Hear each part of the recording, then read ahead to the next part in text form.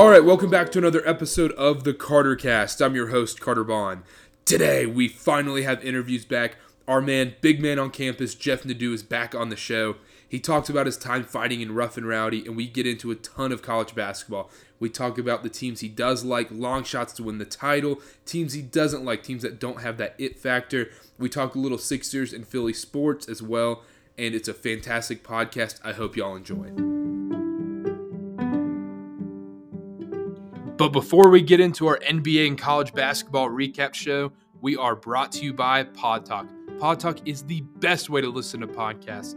It has the best interface compared to every other podcast listening app out there. I use Pod Talk myself. Go download it in the App Store today. You can listen to group discussions on your favorite podcast like this one. Go join the CarterCast group discussion on Pod Talk right now. Download Pod Talk in the App Store today. Now our college basketball and NBA recap show. All right, we're back. We finally have an interview again. It's the big man on campus. It's Jeff Nadeau. Jeff, it's been a while, man. Last time we talked, I was 60 pounds heavier. You did Rough and Rowdy. You're killing it on Patreon, your Mafia podcast. How you been? Yeah, you look a lot skinnier. Yeah, I get it. How'd you lose the weight, man? Dude, you told me. We talked after that podcast. You're like, intermittent fasting. Why, you listened? Really? Yeah. Wow, no, intermittent fasting, and then also had to stop eating Cookout, Bojangles, McDonald's. You know, I mean, we're here though. I mean, we're 60 pounds down, got 20 to go. For you, man. That's really rewarding that you listen to me. That's great. Yeah, good for you. You look really good. Good for you. Yeah, appreciate it, man. Yeah, that's great.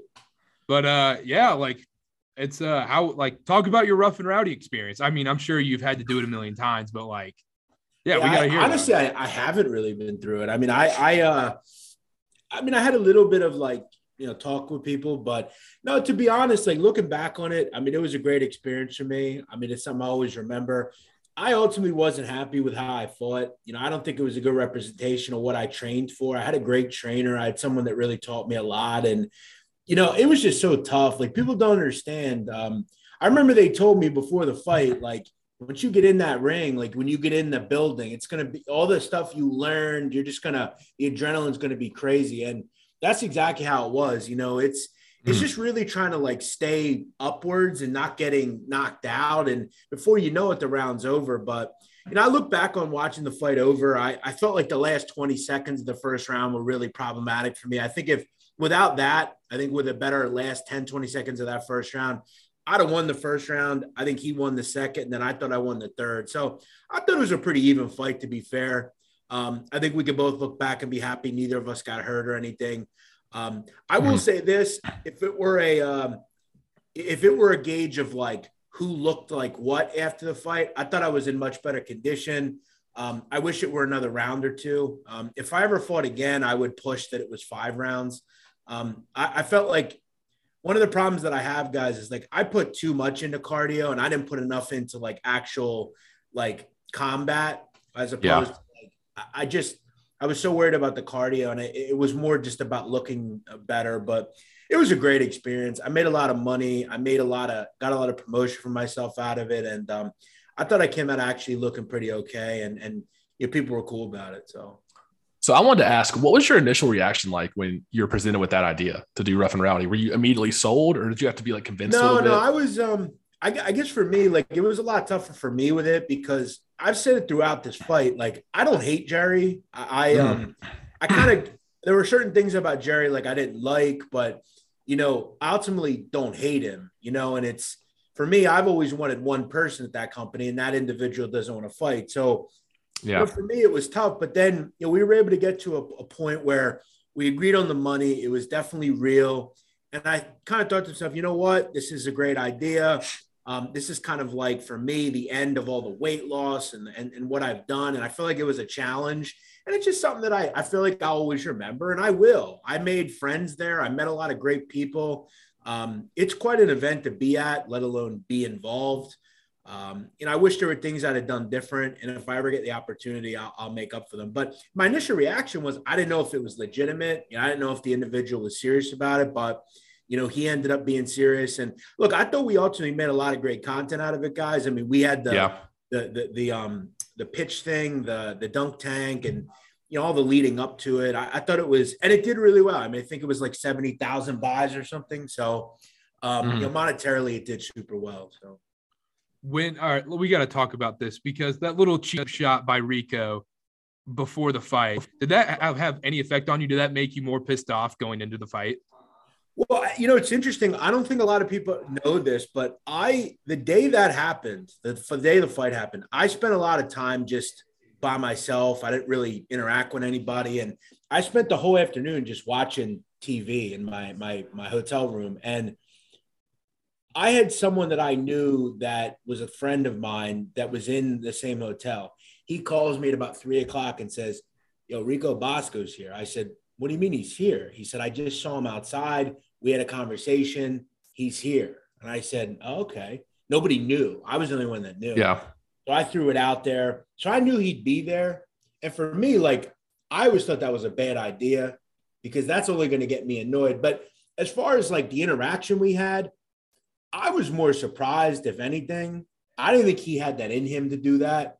He's always ran for me. So the fact that he was coaxed into actually confronting me, that was not forced on my part. I had no idea what was going to happen. And he kind of pushed me, and I just kind of laughed. And it was just so shocking that because again, this has been like 5 years. I've never interacted with this dude. So for me, it was more a surprise, if anything. And I kind of was just shocked that he actually did it. But it was fun, man. It was all really well done too. Cause like the hotel was like right by the arena, and it was cool. I just wish I would have been better. And I think looking back, if I'd have won, it would have been highly effective for me to have won, just because of kind of the material that we could have got out of it. Look, it worked for me, and I'm back doing a regular life again. The last thing I wanted to ask about this is, did you see like the video of Rico in the high noon and everything? High noon. He threw the high noon at the guy and got suspended for a month. Oh, right. Sure. I just want to see you. I just wanted to ask you. Would he ever do that around me? No, he wouldn't. Okay, that's what I was going to ask you. You think that's something? Let me say this, and I have no problem admitting this. I said this. I think I said it on Twitter. I give the kid, Connor, Big Tennessee, I give him a lot of credit. Because if that were me, listen, I think a lot of people confuse being able to fight with being a crazy motherfucker, right? Yeah. Some people, I don't spend my whole day fighting, okay? I'm 32 years old. I don't fight people. But I'll tell you this, and this is the realest shit you'll ever hear. If my life was ever affected, I'll kill a motherfucker. I don't give a fuck. That's simple. I believe you. Okay? And if that happened to me, I would have I'd have been fired 100%, because I would have taken what was ever in my hand and stabbed him in the fucking head. I feel like it's hard to keep your composure in a situation like that. And listen, like the kid was, I respect him a lot for doing that, because, there's just certain things that whether you like or not like somebody, there's just certain things that you don't do, i.e. bringing somebody's family into something or throwing a full can of something at somebody's head. That could have connected in the right spot, and I could have killed that kid. You never know. Yeah. Stranger things have happened, Yeah. So I give the kid a lot of credit for not doing anything, but I've learned a lot about him over the years, Rico, that he's all bark, no bite. He's a lot of talk until somebody shows up. So, what would I have done? I wouldn't work there anymore. I'd have been fired. And I probably would have been sent to prison that night, because I wouldn't have been as nice about it. Yeah. That's fair. All right. And that's anybody's reaction. Yeah, exactly. Let's talk some college basketball. It's been so much better than it was last year, because we actually have fans back in most arenas, unlike like Northwestern and UCLA had that weird stretch. But okay, who's your favorite? Obviously, Vegas has Gonzaga as the odds-on favorite. Do you think they should be the favorite going into the tournament? Or do you have a team you like more? Well, look, they were the preseason number one. When we're looking at offensive metrics, when we look at the way they're playing right now, obviously, look, we're talking about this end of January. There's a lot to shake out, really, until the end of the season. However, I mean, it's likely that they go into the tournament with no more losses. Now, I guess that could change. I mean, a road trip at Brigham Young, as you guys know, in a week or so, that's probably the only loss to me. They have some tough games, though. I mean, San Francisco in San Francisco is tough. St. Mary's in St. Mary's. Let's just say they lose one game. They're still a 1 seed to me. Are they the number 1 overall seed? Are they my favorite to win? I have a way of looking at things different than a lot of college basketball people. I look at it kind of like someone that played the game would look at it. Wally Szczerbiak, for instance, I've heard through the grapevine that Wally Szczerbiak is one of these people that will say every year, there are just certain teams to me that can win the title and there are certain teams that can't. So like some people on paper would say Auburn can win the title. They're the number 1 team in the country. But I don't know if Auburn has the it factor to actually win, right? Does Gonzaga have that? 100%. The problem that I have in picking them, do I think they're very good? Yes. Do I think offensively they're the best I've seen in some time? Yeah, quite honestly, especially if they keep shooting the ball the way they are. I mean, over the last 5 games, they have been historically unbelievable, frankly. You look at in conference guys, I mean, on Ken Palm, he has the offensive efficiency metric. The highest I've ever seen was 127.1, which was Villanova in 2018. I mean, Gonzaga in conference is almost at 128. They've actually been almost perfect offensively from a metric standpoint. So, yeah, I mean, are they my favorite? I guess, but I think there's a lot of really good basketball teams out there, and I can get into a couple of those. But, yeah, I think they have to be the favorite, sure. One team I wanted to ask you about is Purdue, because early in the year, they waxed Carolina. I'm a huge Carolina fan. I go to school here. But they waxed Carolina, and they just seem so deep and all the talent on their team. I thought they were the odds-on favorite to win the title like a month or 2 ago, but they've collapsed in a couple of games so far. So I was wondering your opinion on them. Well, it's interesting because we're doing a show on Thursday the 27th, actually about the play at Iowa, which I think is a really tough game for them. But, Purdue's a team that I'm not real worried about. I think, and I'm one to talk about the it factor as well. I have that thought as well. I do think they have what it takes. I mean, I think they're really deep. I think defensively, they'll get to where they need to be. And offensively, they're so good where it doesn't actually matter that much. They have, I think, one of the better bigs in the country in Edey. He's just so dominant. I mean, you can't really guard someone like that. And Ivy, I think you can make the case for one of the better guards you'll find in the country. So, do I think they have what it takes? Yeah, I had them before the season. I have a future on them. And the 2 teams I'm talking about, Gonzaga and Purdue, their coaches have notoriously had problems with not getting over the hump and actually winning. But that's not to say that won't change. I mean, Scott Drew had the inability to win until last year when he won. So the biggest thing for a streak, let's say a bad streak, is breaking that streak. I think Purdue's still really good. I think if there's an offense to really counter Gonzaga's, it's Purdue's. I think they're really, really good. What they need to have happen is Trevion Williams needs to wake the hell up. I mean, he has not been good. He wasn't good towards the end of last season. He comes across a bit lazy to me. I don't know if his head's really in it. He needs to wake up because if they can get a healthy, good Williams, you can relate him to like a Caleb Swanigan who they had a couple of years ago. They need that kind of Williams. If they can get him, sky's the limit. All right, you mentioned that it factor. I think that's a huge point too, because there's certain teams just like they're ranked 3 in the country, but I just don't see them making that hump. Yeah, I feel like do you think Duke has a real shot to make the title or win the title this year? No. Do you think they have that it factor? No. I think they have one really good player and they have a bunch of guys around them. And to be quite honest, they're not exactly LSU when Ben Simmons was there, but they're kind of similar. I don't think they have anyone that I'm really interested in outside of Banchero. I think he's terrific, and he'll be, I think, the number 2 overall pick. But I don't know. They don't have that it factor to me. I think for whatever reason, I think they thought that they surrounded him with some real talent, and they have the occasional piece. I like Keels and some of their other pieces, but no, they don't have the it factor to me. There's a couple teams that don't. Arizona is another one. 100%. Are they good? Yeah. They come across a bit gimmicky though. And the truth is their guard play is not good enough. I mean, Kirk Kreese is a nice player, probably a nice kid, but he's not good enough. I mean, he was horrific the other night against UCLA.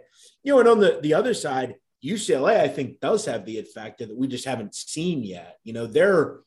I think they're a really deeper team. Like maybe that's not necessarily a top 5-6 team that I like, but yeah, I don't think Duke has what it takes. No. And I'm sure, that's either going to make someone annoyed or happy because including myself, I'm annoyed with that, but I do understand that because with these Duke teams that are freshman based, it never seems like they can get over that hump and even make the Final Four besides that one year they made it in 2015. Right. And when we look back at that team, which interestingly enough, they beat Wisconsin that year, or it was around that time. 2015, they beat Wisconsin. Yeah. It was that Frank Kaminsky team. Kaminsky, Sam Decker, yeah. I mean, Quinn Cook played a huge role in that team, and you can say Duke has that veteran leader in Wendell Moore, but I don't see that in Wendell Moore. Right, and remember, they had Jahlil Okafor, they had Tyus Jones, they had Justice Winslow, they had Grayson Allen. I mean, all those guys are NBA players, right? Yeah. And some are really good. Justice Winslow's a great player. Grayson Allen, minus like tripping people and stuff, he's a good player. Listen, by the way, we talk about people that have the ability to kill somebody on a whim. He does. He's a lunatic in his head. You saw that Caruso clip, right? I will say this. I have met Grayson Allen. I have been with Grayson Allen probably 6 or 7 times in my life. I've had nothing but good interactions with Grayson Allen. Fair enough, and that's fine. Most really evil people are super nice. I study the mafia. It's kind of my second love. Yeah. He has the ability. He's a psycho, that kid. I can tell. So what's your opinion on the Caruso clip where he fractured his wrist? You thought that was pretty dirty, right? No. I mean, to be fair, like he was going for the ball. Here's what I'll say about that play. He wound up. Here's what I'll say about it. When I was a kid, let's say early 2000s, that's just another play. Like the NBA, the way it used to be is the way it used to be. It's not like that anymore. You take a shot at somebody, you're getting a flagrant 2 and you're getting kicked out of the game. Back in the day, like Charles Oakley used to do that all the time. So, like, I feel like it got amped up a little bit because Caruso did fracture his wrist, and then everybody freaked out more. Allen, who's a known offender. Yeah, right? Exactly. If that were, Duncan Robinson, probably wouldn't have been as big a deal. And the kid, as you said, hurt himself. So yeah. But yeah, as far as Duke, you either love him or you hate him. And I think to me, that 2015 team, as you alluded to, Carter, is that's the last really good Duke team. I guess you had that. Well, Zion. That's Coach K. That's one of Coach K's worst things on his resume is not taking that team to the Final Four. Right, and they had that really good team with Bagley and Trent, and the couple. There's obviously that Zion Williamson team, but none of those teams made like deep runs. I mean, outside, I guess you could call the Elite Eight a deep run. They lose to Kansas, that Bagley team, but ultimately, this is not one of those teams. I mean, all 3 of those teams were better than this team. Are they last year's team? No, that was probably one of K's worst teams. This year's team's better. Do I think I have what it takes? No. Do you secretly think though there's going to be some nice calls in the tournament to get K to the Final Four in his last year? Yeah, of course. I mean, ride him off into the sunset. Yeah, and listen, I think the one saving grace is if that were to happen. Luckily, regardless, he's gone. He ain't gonna win, and he's gone, so that's good. But do I think that he'll get some calls? Sure. I mean, LeBron James gets calls, Tom Brady gets calls that Patrick Mahomes ain't gonna get. So yeah. I'm sure they will. But the good thing is, most of the time, the kids decide the game. But we'll find out. Well, like I mentioned before, I'm a huge Carolina fan. I don't know how much you follow the Tar Heels this year. They suck. Every team, my friend. Okay, so give me your opinion on Carolina. I'll be broad first. Give me your opinion on Carolina basketball this year. Well, they look like the same team they are every year. I think they're kind of look, I love the front court. I thought it had the potential to be really good. Baycott and Manick and Gauson Garcia, and I think they are. The point guard play has been okay. Turnovers are a problem the last couple of years. They're not anymore. But it's really the same song and dance with them. They can't defend, know? Can't guard a 3. Right, and that's an issue. I mean, you have to with as long as they are, I mean, you're one of the top 25 longest teams in the country. You've got to get out and close out on shooters better. Yeah. I will say this is a fascinating team, Carolina, because weirdly enough, I think they have an it factor. They have a lot of good things, like a lot. Yeah. And again, like defense, it's not terrible. It needs to be better, though. And they have a lot to shake out still. But if you ask me right now, who's the second best team in the ACC, I'm still saying it's Florida State, but I'm going to say third is Carolina. I'm not going to say gimmicky Miami is better than Carolina. What about Wake?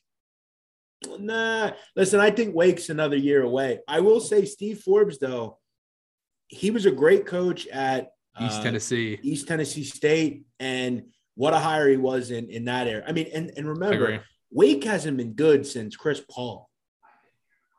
They had that 09 team with Jeff Teague. With Ish Smith that year, they were true. pretty good. But again, like to the level of like high level basketball, like national recognition, Tim Duncan. It's been a long time since they've been regularly consistent. I think Steve Forbes makes them. And that's not to say I'm not that impressed by it because the ACC sucks.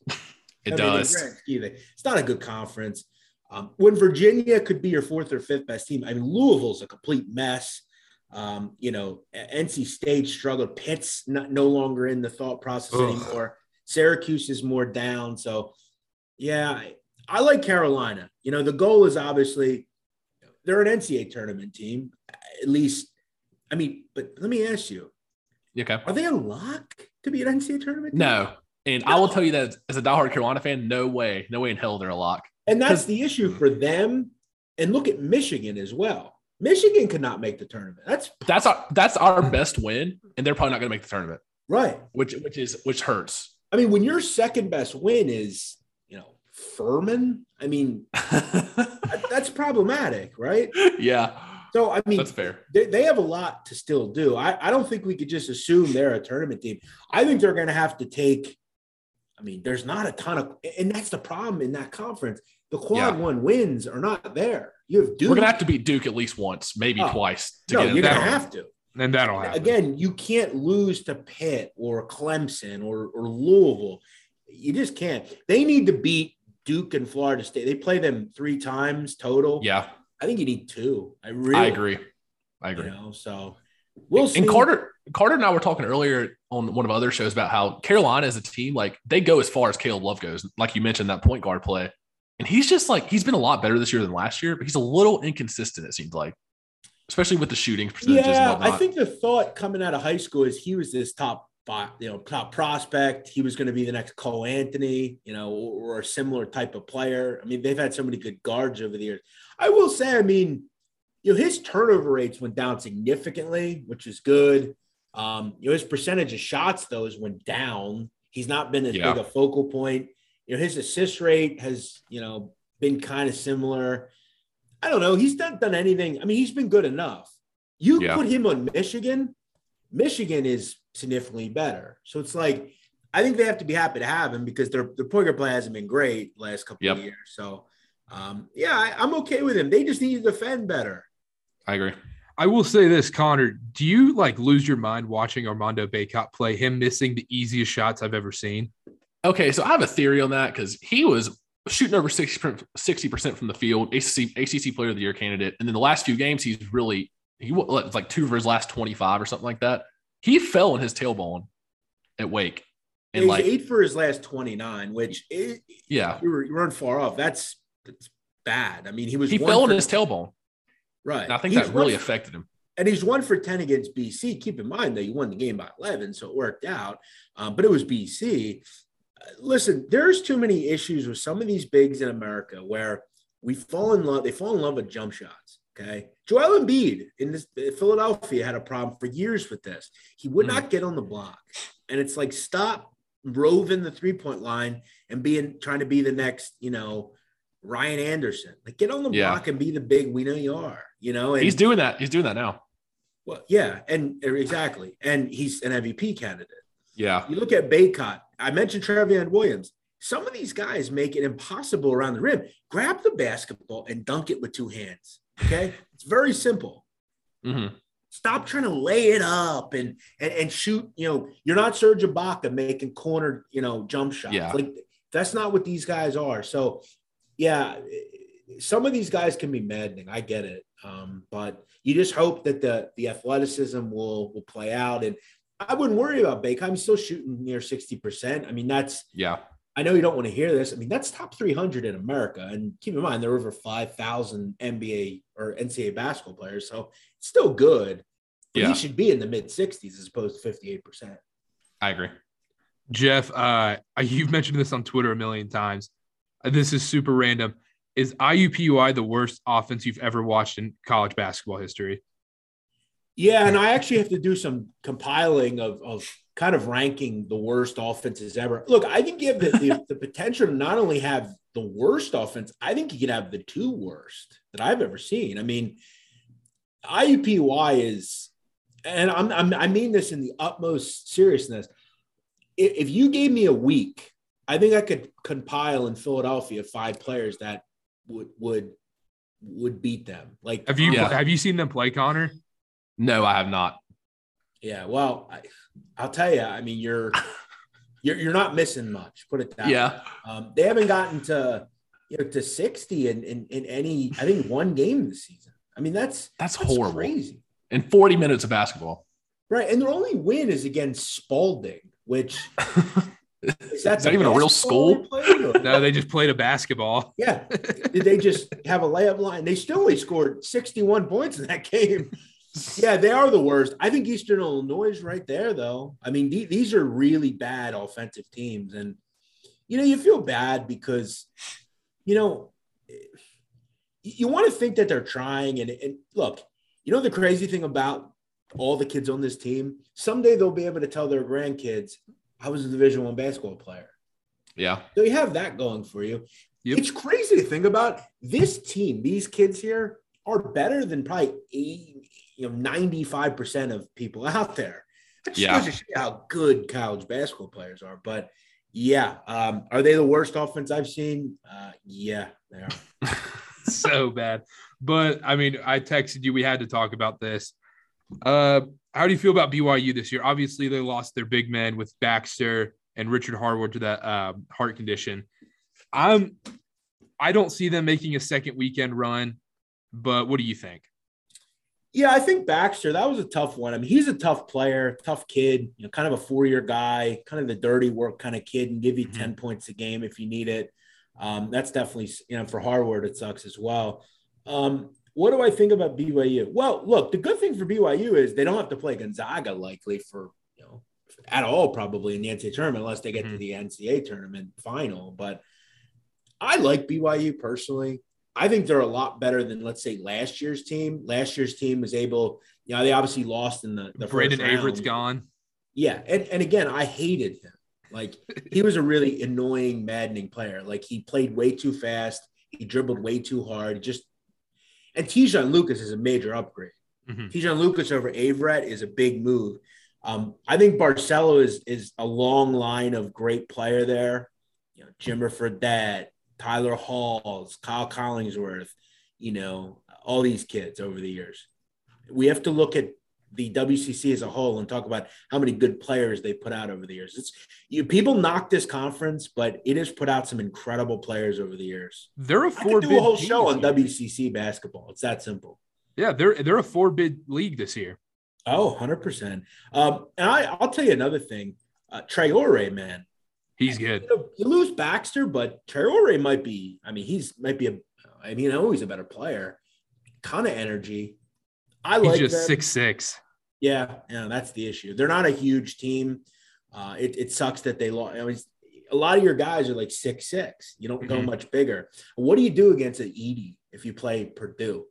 I mean, we saw it against Gonzaga. Drew Timme right. went 14 to 15 from the field. Right. So that's the issue. I think it's all going to be about draw for Brigham Young. They're in the tournament. I think it's really a question of, what's the draw look like? If you can avoid like a Purdue or a team that's just gigantic, I think you can win a game or two. I hope they get the right draw, but we've seen time like St. Bonaventure last year got a terrible draw. They got LSU first game. That's terrible. Athleticism is just hard. But look, I say it's one of the best home court advantages in the country, Marriott Center. I like Mark Pope a lot. It's all going to be about matchup for them, though. Yeah, I was going to mention that too. the biggest thing in college basketball at the end of the day is how good is your coach. That determines so much of it. And I think Mark Pope is probably I think he's the most underrated coach in the country. I think it's one of the only things that dictates whether your program will be good or not. Mm-hmm. And I feel like for me, you could just rattle off 5 teams right now and I'll tell you, are they a good program or not? Because I can look at their coach and be like, oh, no, Yeah. It's not going to work. So, like, you're right. Mark Pope is a great coach. I think he's a really good mid-major guy. I think the concern is some big school comes and takes him. And, Carolina was. If I were Louisville, I would look very into him. I mean, he's a Kentucky guy, though. I thought Carolina was going to swoop in and get him. Yeah, money talks. I know. I'd have fought Mike Tyson for the money I got. So it's like if you could double somebody's salary. But again, one thing I like about him as well, he cares about spreads. He's never come out and said it, but he'll say, we want to win analytically. It's like, well, okay, you want to cover and win by as many as you can. So Sataki used to do that when BYU football is no longer a spread covering team. Well, they were really good last year with Zach Wilson. Yeah, I know. They were like 9-1 against the spread in that weird season. By the way, real quick, according to Lenardi, last bracketology, he has Carolina in as one of the last 4 teams. So. I saw that, and that scares me. We actually had him on the show a couple months ago. Did you really? Yeah, he was a cool guy to talk to. Yeah, he's a quirky individual. He's exactly what you think he is because he's just John Clayton living in his mom's basement kind of guy. He was a professor at St. Joe's for a long time. Yeah, he's a Philly guy. I was going to say this though. SEC basketball I think it's taken over as one of the most fun basketball conferences to watch. It's stomped on the ACC. Stomped on the ACC. When you watch those home court advantages, like LSU and Auburn almost have a better home court advantage than Duke does and Carolina does at Cameron or the Dean Dome. And throwing Kentucky and throwing some of the I think you made the case Auburn has the best home court advantage in the country. 100% right. It's a great league. And you see even some of the bottom tier teams, Mississippi State, not that they're a bottom tier, Missouri. Missouri's hung around against a couple to even Auburn beat last Alabama. night. Yeah, right. Almost should have. Listen, if their coach wasn't a complete imbecile and fouled, they could have maybe won. But yeah, I really like this conference. We haven't talked much about Arkansas. They're still hanging around. Obviously, Kentucky, I think, is the most talented team. LSU's been having to move through without Pinson and Days. I think when they come back, I think you make a case they're the best team in the SEC outside of Arkansas or Auburn and Kentucky. So yeah, it's a great conference. It has kind of taken the mantle away from the ACC. Would you take LSU 45-1 to win the title right now? Oh, 100%. That's way too high. Yeah. I have a little sprinkle. Little sprinkle. Oh, yeah. I'd do more than a sprinkle. I'd put a unit on that for sure. I have LSU. I don't have that quite a price, and I might go back in on it. I think there are a couple of teams, and that's when I bet futures, that's kind of the range that I'm looking for. I don't want 10-1. I want to get something back when they win, right? So right now I'm looking at, but I'm also asking myself at 10-1, is that too high for a team, right? So like Gonzaga, I think you can make the case like 7-1 is a pretty good price on that. That's what I was going to say, but 8-1 on Duke is way, way too low. You're saying it should be higher? It should be close to like 18-1, 15-1 area. Yeah, I agree with you. It's another one with like Baylor. I don't know. I don't think Baylor. I like Baylor, but it's hard to repeat at 10-1. I'd put more at like 20. So I'm also looking and saying, okay, is that too high? So like FanDuel has LSU at 50-1. That's too high. Another team I like. I think anything above 30-1 on Texas Tech is too high. I think Texas Tech has what it takes. That performance the other night against Kansas, they've continuously showed. They've already beaten Kansas once. Should have beaten them twice. They've already beaten Baylor. Okay, that team has a lot. They are huge. They're good defensively. They've got a couple different kids that can score and give you something every night. That's a really good team. Good guard play. I like Texas Tech. I think they're a team that when it's all said and done at that like 20 to 30 to range, maybe even higher, I think they're worth the look as well. While we're on the topic of this, I want to ask you, is there a team or two, or maybe you have a list, I don't know, of college basketball teams that you like refuse to bet on because they've screwed you in the past? No, or they just I don't do that. Okay. I guess it would have to be like, actually, you know what? It's funny you asked that. There might be one. Okay. And it would be Baylor. I've never had, over the last year or two, I can't think of a time that I've had success with them. Really? Yeah, it's when I bet on them, they can't pull away. When I bet on against them, they don't miss. That's so frustrating. Yeah, I remember there was a game earlier this year. It was one of their first games. Played like, I don't know, Northwestern State or somebody, and they were like losing with 10 minutes to go in the first half. And I'm like, I had a first half. I'm just thinking like, if I wouldn't have bet this, they'd be up 27-7 right now. Yeah. But yeah, it's just, I'll have games where like I'll be laying 12 with them. They'll be up 19 with a minute and a half to go and somehow not cover. And then I had Gonzaga in the national title, and they just didn't miss. So yeah, Baylor's tough. I kind of just skip over their games anymore. I have the same problem with your Philadelphia Eagles. I can't get a read on them. They're the hardest team to read. Every team in the NFC East, I just can't. I'm always on the wrong side, no matter which side I'm on. Well, the Eagles they were a weird team. They did a lot of things that they shouldn't do, that they should have done, or vice versa. And they were hard to read. Sirianni, I don't think, was particularly good at times this year. Then they started getting really good towards the end, and you had games where Gardner Minshew play well or whatever. So yeah, I mean, we all have those teams, but I think as a gambler, you have to be willing to forgive and forget. There'll be teams that'll, you'll like, for instance, the other night, I think it was last night, Miami beat Virginia Tech on a buzzer beater off the backboard, right? Mm-hmm. A lot of people probably say like, I'm never betting Virginia Tech again, but it's like, well, when you really look at it and say like, the kid got lucky, made a nice shot. It's like you can't run away from money because of some randomness, So yeah. Speaking of the Eagles, is Jalen Hurts the guy for Philadelphia? Do you fully believe in Jalen Hurts, or do you think they should trade high?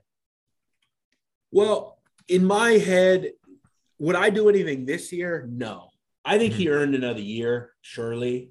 Is he the long-term answer at quarterback? Well, when I look at the last 4 quarterbacks left, it's like he ain't nowhere near that. But if we can get him to the point where he's, just a really solid quarterback, like I'm trying to think of like some like decent quarterback that's been around a while, like Jimmy G. No, like not even that, like Matt Ryan. Like if he was Matt Ryan, like I'd be okay with that. Like he was, and remember, in this city, we have not, and since I've been alive, we have had only a few really high-level quarterbacks. And we could argue like Donovan McNabb was a good quarterback, but he wasn't like a Hall of Famer.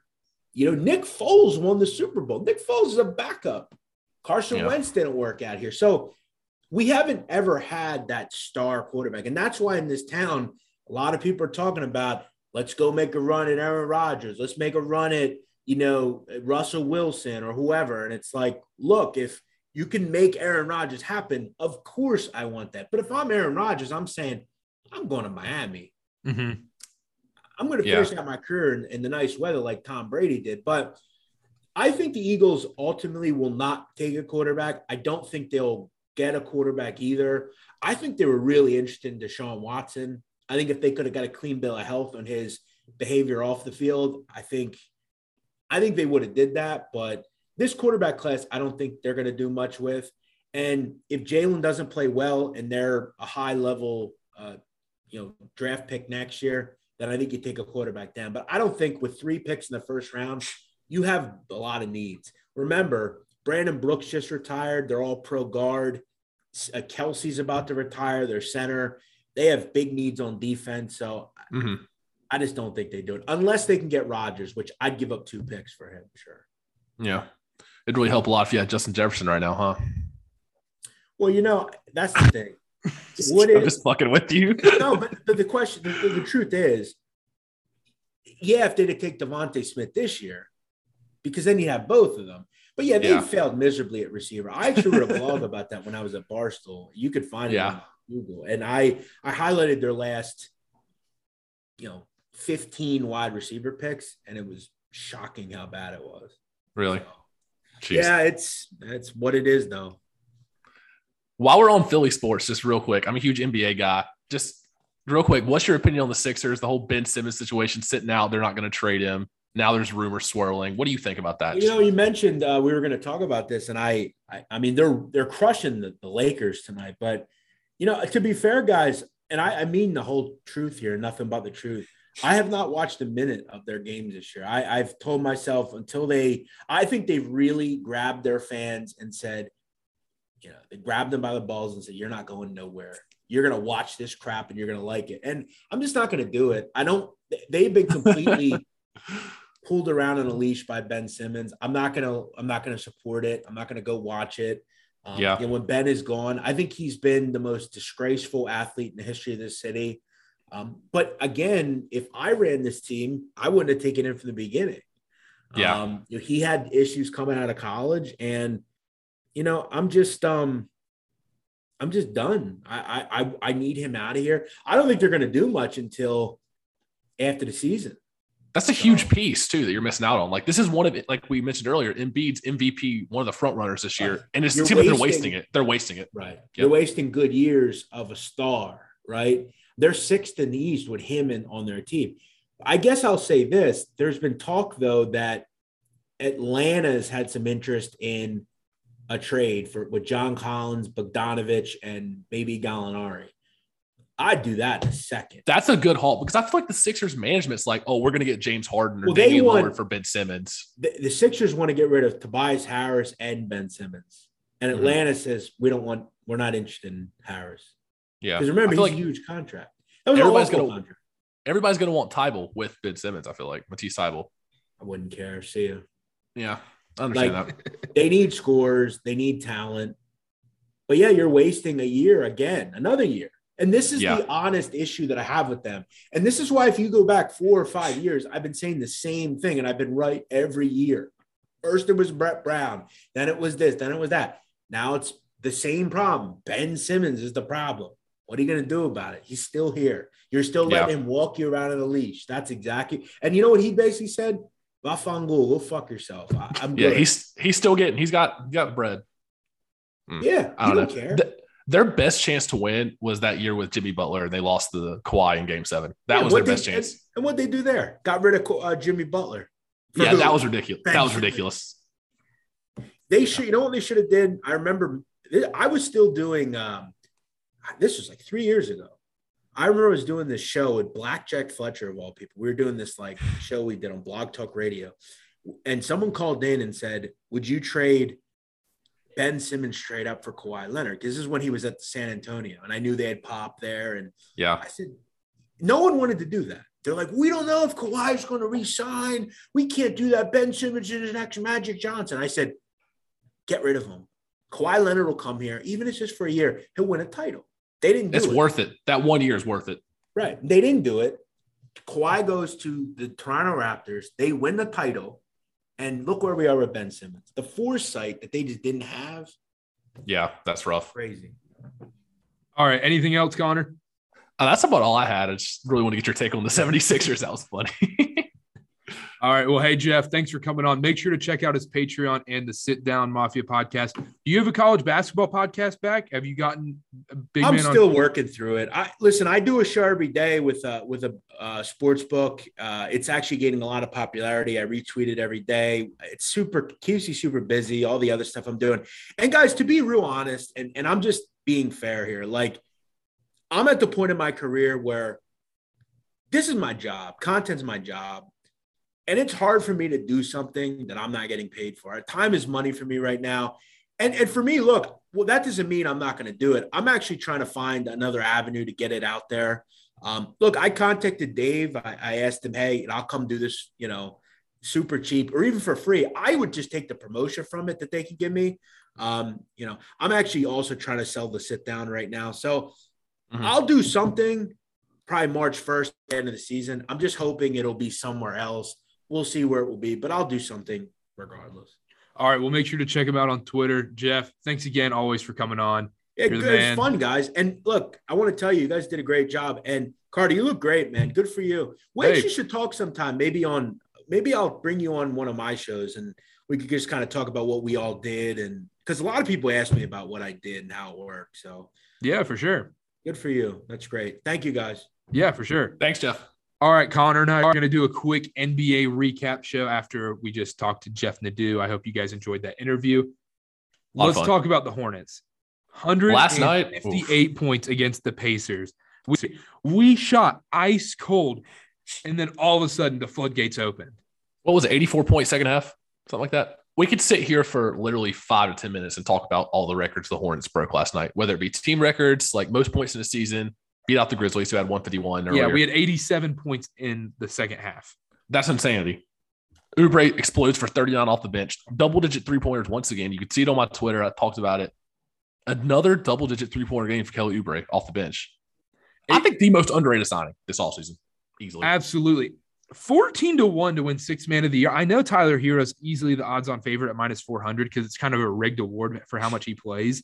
Yeah. 14-1 is a good play.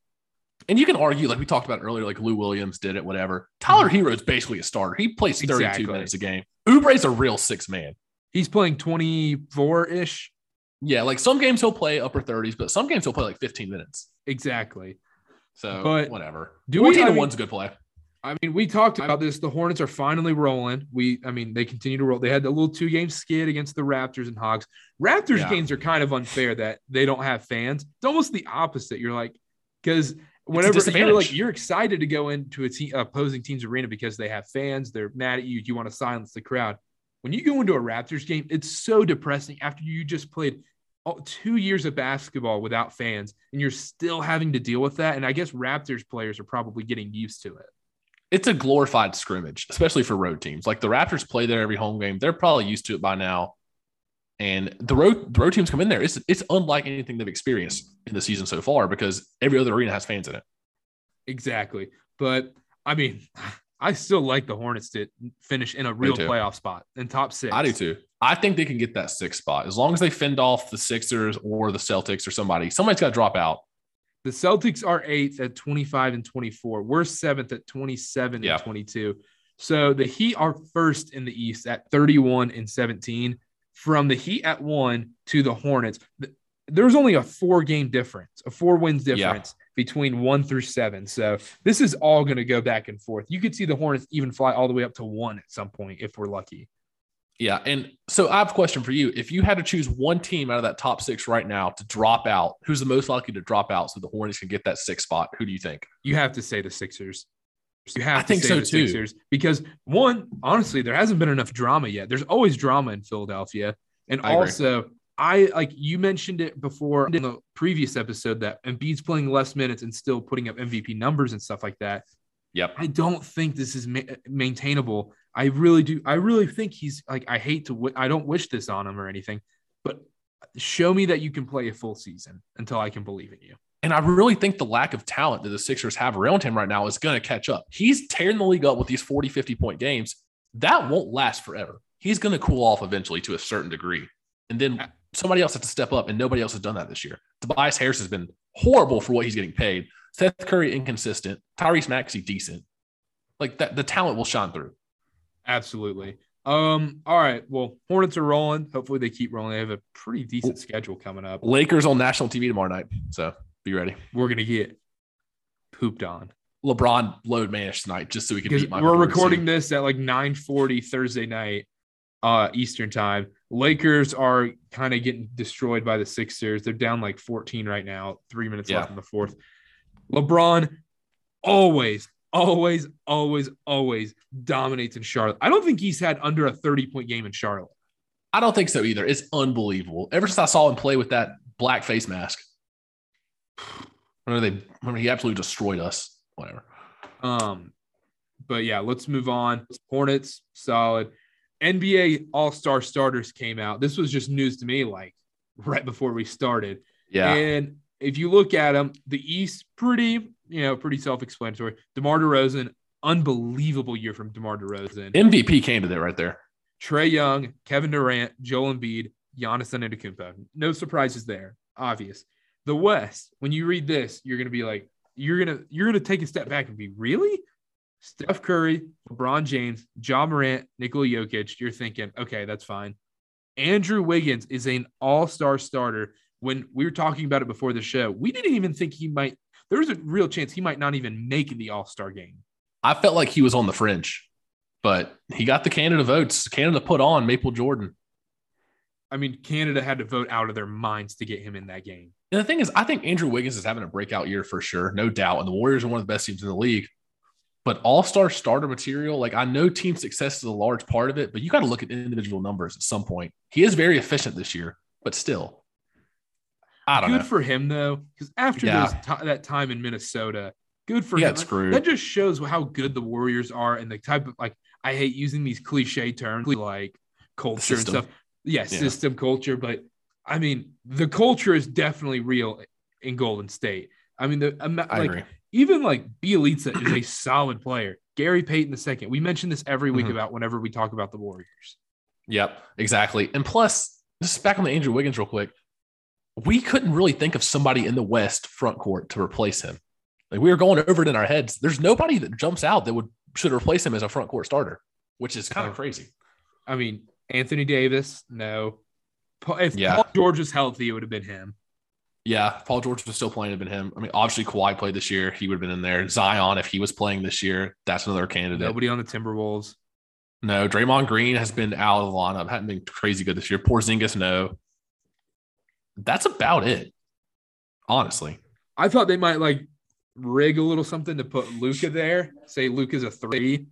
Yeah, they can't do that though. He's definitely a point guard. Exactly. So, but good for Andrew Wiggins, I guess. It's pretty surprising. And then we had this debate before the show started. Is LaMelo Ball going to make the All-Star game? Our thing with this was, this is what I said. I said 2 out of these 3 players are going to make the team. It's going to be Darius Garland, Fred VanVleet, and LaMelo Ball. 2 of those players are going to make it. And I think with the Cavs is currently being 3rd in the East, Darius Garland has to get in. And as a Hornets fan, a little bit of bias, sure. I think LaMelo has to get in over Fred VanVleet. I think LaMelo easily gets in over Fred VanVleet. Miserable name to say when you're doing a podcast. I think LaMelo Ball definitely gets in. I mean, LaMelo Ball is probably selling them, top 3 jersey sales in the league this year? He's got to be up there. He's top 10 everywhere sure. you go. I'm here in Idaho. I go to Utah. I come back to North Carolina. I go to New York City. I've gone down to Florida. You see LaMelo Ball jerseys everywhere.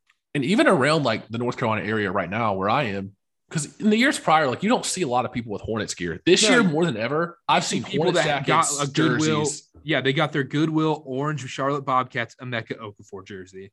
Like people are proud to rep the Hornets again. It's crazy. They don't want the NASCAR Bobcats Josh McRoberts jerseys. It's no more put the brown paper bag over your head. It's time. 7-59, never forget. Oh man. But yeah, it has to be LaMelo. Also, his name is going to get him in. We always talk about like how Carolina's a bubble team this year. If Carolina's a little below the bubble, they're going to get in with their name. I think LaMelo Ball is the same way, even though Fred VanVleet's having an unbelievable season. But I think Darius Garland should be a shoe-in. Yeah, I agree with that statement 100%. There's always injury replacements and stuff. So like there's a good chance VanVleet will eventually make it. But I think LaMelo needs to get in on like the actual voting, like the actual bench, not as a replacement. Yeah, but since last week, since we recorded, not much has really changed, especially in the West. It's kind of locked in how it's going to be the rest of the season, it feels like. Feels like the Suns will finish first, Warriors second. Grizzlies, Jazz, Mavs might switch up a little bit. The Nuggets, depending on who they get back healthy or whatnot.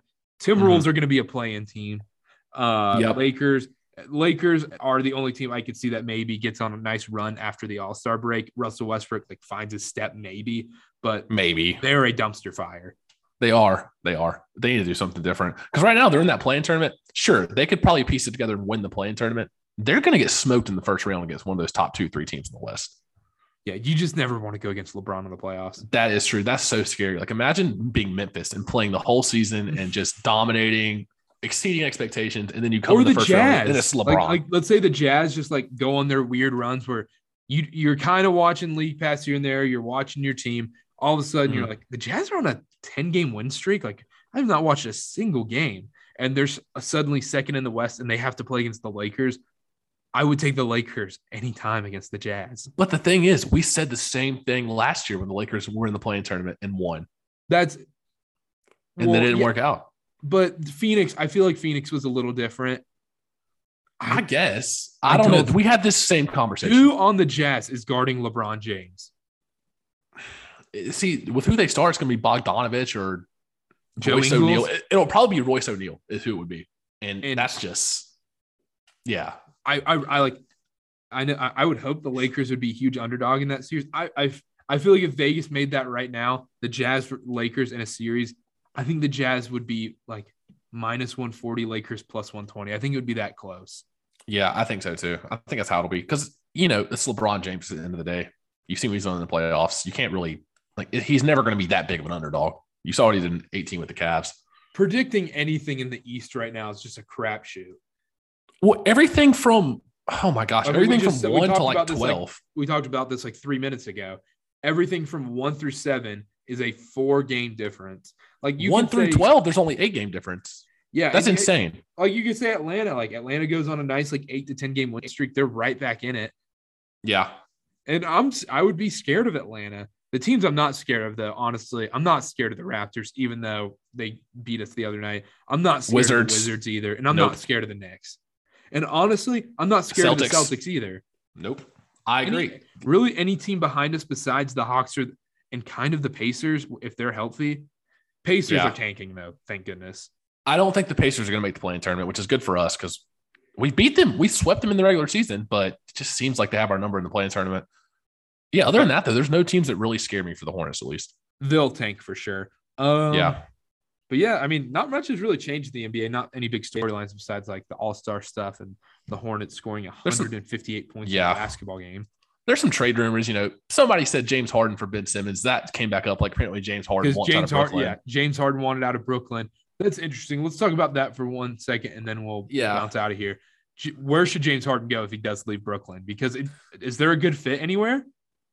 I mean, if you're looking to play with star power again and a team that has decent pieces around you, Philadelphia is not the worst spot in the world. I feel like he wants to get back with Daryl Morey, Joel Embiid. Him and Embiid could work well together. I think so too, but you have to get rid of Ben Simmons. And maybe that's their play this year. Maybe they're just thinking, you know what? We keep holding on to Ben Simmons. We finally get a trade, and then we know Harden's coming in. Maybe the whole time Daryl Morey knew, like, Harden's going to come in after the season with the Nets. The thing is, if things smooth over in Brooklyn, though, like if Kyrie, that whole situation gets figured out and Durant's injury, he comes back okay, and you're Harden, like, how do you leave that? Especially if they don't win this year. Like, I feel like that's unfinished business again, like left over from last year because he was injured in the playoffs. But does he get old not being the number one guy? Maybe earlier in his career, but I feel like he had his time as the number one guy in Houston for years. And I think he might be at a point now where he's okay with not. I don't know. He seems like he's enjoying himself. What about Russell Westbrook? Do you think he's okay being the fifth guy in the Lakers? See, no, I don't think that'll end up working out because I feel like him being on the Lakers, like so much scrutiny, so much increased spotlight. I don't think he likes that kind of scrutiny and criticism on a night in, night out basis. I don't know.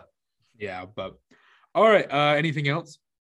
I think that's about all I got. Go Hornets. Going to beat the Lakers tomorrow on national TV. Yeah, you'll be hearing this Friday morning / afternoonish. Make sure to check out the YouTube page, CarterCast. Like, subscribe to all the videos. Follow us on TikTok at CarterCast. Follow us on Twitter at Connor_Sparrow and at CarterB8. And CarterCast.com will be live very, very, very soon. Super excited about that. We'll have articles. We'll have clips. We'll have all the episodes on there. It is fantastic. It's coming out. It's going to be awesome. Make sure to check that out. CarterCast.com, just how it's spelled. And we will see y'all Tuesday or Monday. We'll let you know. Bye.